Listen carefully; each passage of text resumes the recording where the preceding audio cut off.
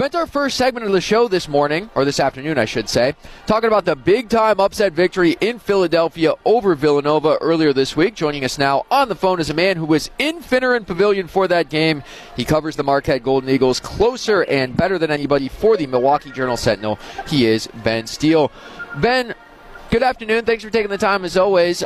First things first, take us inside Finneran Pavilion on, what was that, Tuesday night, Wednesday night of this week, because I tried in our first segment to paint the picture for fans of just how difficult it is for a road team to win there. But what was that environment like earlier this week? Yeah, you mentioned that Marquette had never won there in that building. Villanova's on-campus arena. They also play at Wells Fargo Center, but they play most of their games at their, it's like a 6,500-seat pavilion that they renovated a couple years ago. It's really nice, but it's tiny, and it gets really loud in there. Villanova obviously has been the class of the Big East the last decade, always a good team, so it's probably one of the toughest environments in the nation to play in. Marquette never won there. Villanova had won 29 straight games, I think it was. They hadn't lost since 2018 there, a non-conference game against Furman, if you believe it or not. But so it had been a while. And, yeah, I was going into the game, I was expecting Marquette's been playing really well of late, obviously, but I didn't expect them to win that game. And in the second half, Villanova put on a 9-0 run in the middle of the second half, and that's when I thought it was going to spiral on. And that's what usually happens at the Pavilion. You know, they hit them with a run, the crowd gets into it, and then you just get snowed under. But Marquette called a timeout. They ran a great play. Greg Elliott got a three at the top of the key, and Marquette was right back in it. Hit a couple more threes, and then defensively, just down the stretch, I think they got stops on 11 of Villanova's last 12 possessions, and that was the difference. Like, I think Villanova only had 3 points in the last 7 minutes. A 3-point play by Gillespie. It was impressive. Yeah, and Ben, I'm glad you brought up Greg Elliott because he really seemed to be the calming presence in that moment. Mm-hmm. Like you just mentioned, they slipped down 9 with about 11 minutes left. He's been that way not just this season in this team that has 10 freshmen on it and 3 transfers. I think you need that steadying presence for sure from a senior player. But he's been that way for a while, hasn't he? Where he's just a guy that when he gets inserted into the game, he's an energy guy for sure, but he's also a calming presence for Shaka Smart.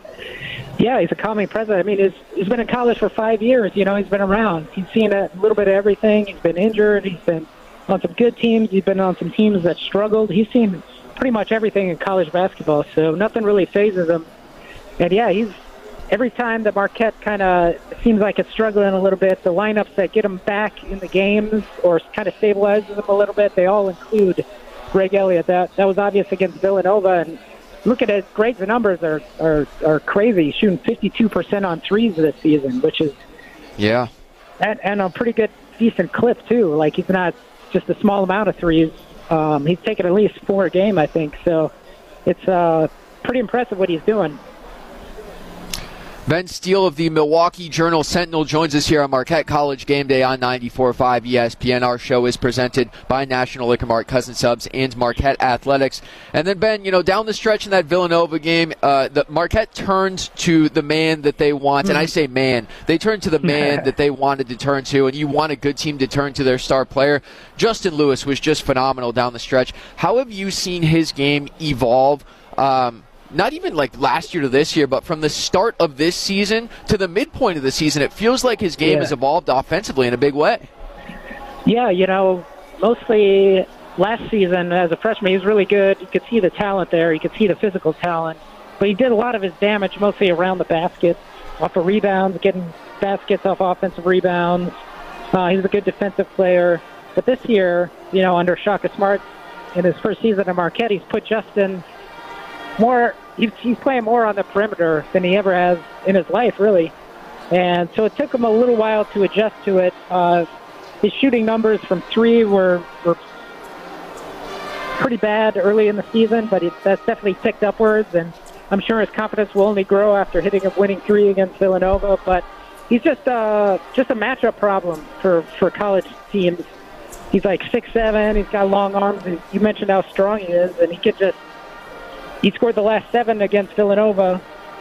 The first 4 came on like really nice backing down, getting his way into the lane. He had one nice spin move to get to the basket. The other one, he kind of burrowed his way with his strength to get a layup. Yeah. So he can kind of do both. He can shoot it a little bit, but he can also kind of back you down. And if he has that kind of mismatch, if he has a smaller guy on him, he can make something happen.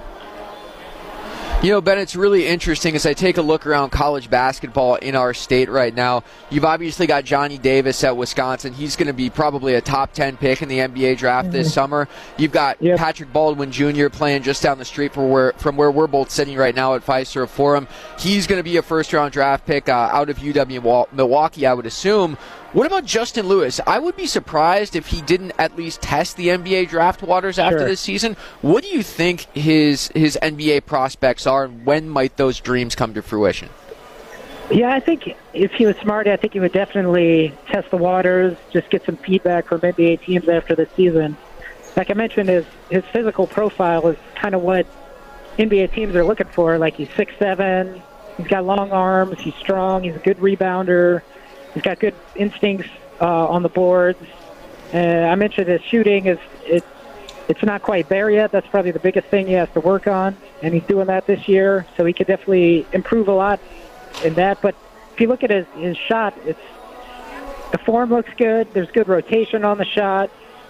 Just the numbers, the production hasn't followed yet, but it certainly looks like it could get there. Seems like he's got pretty good touch.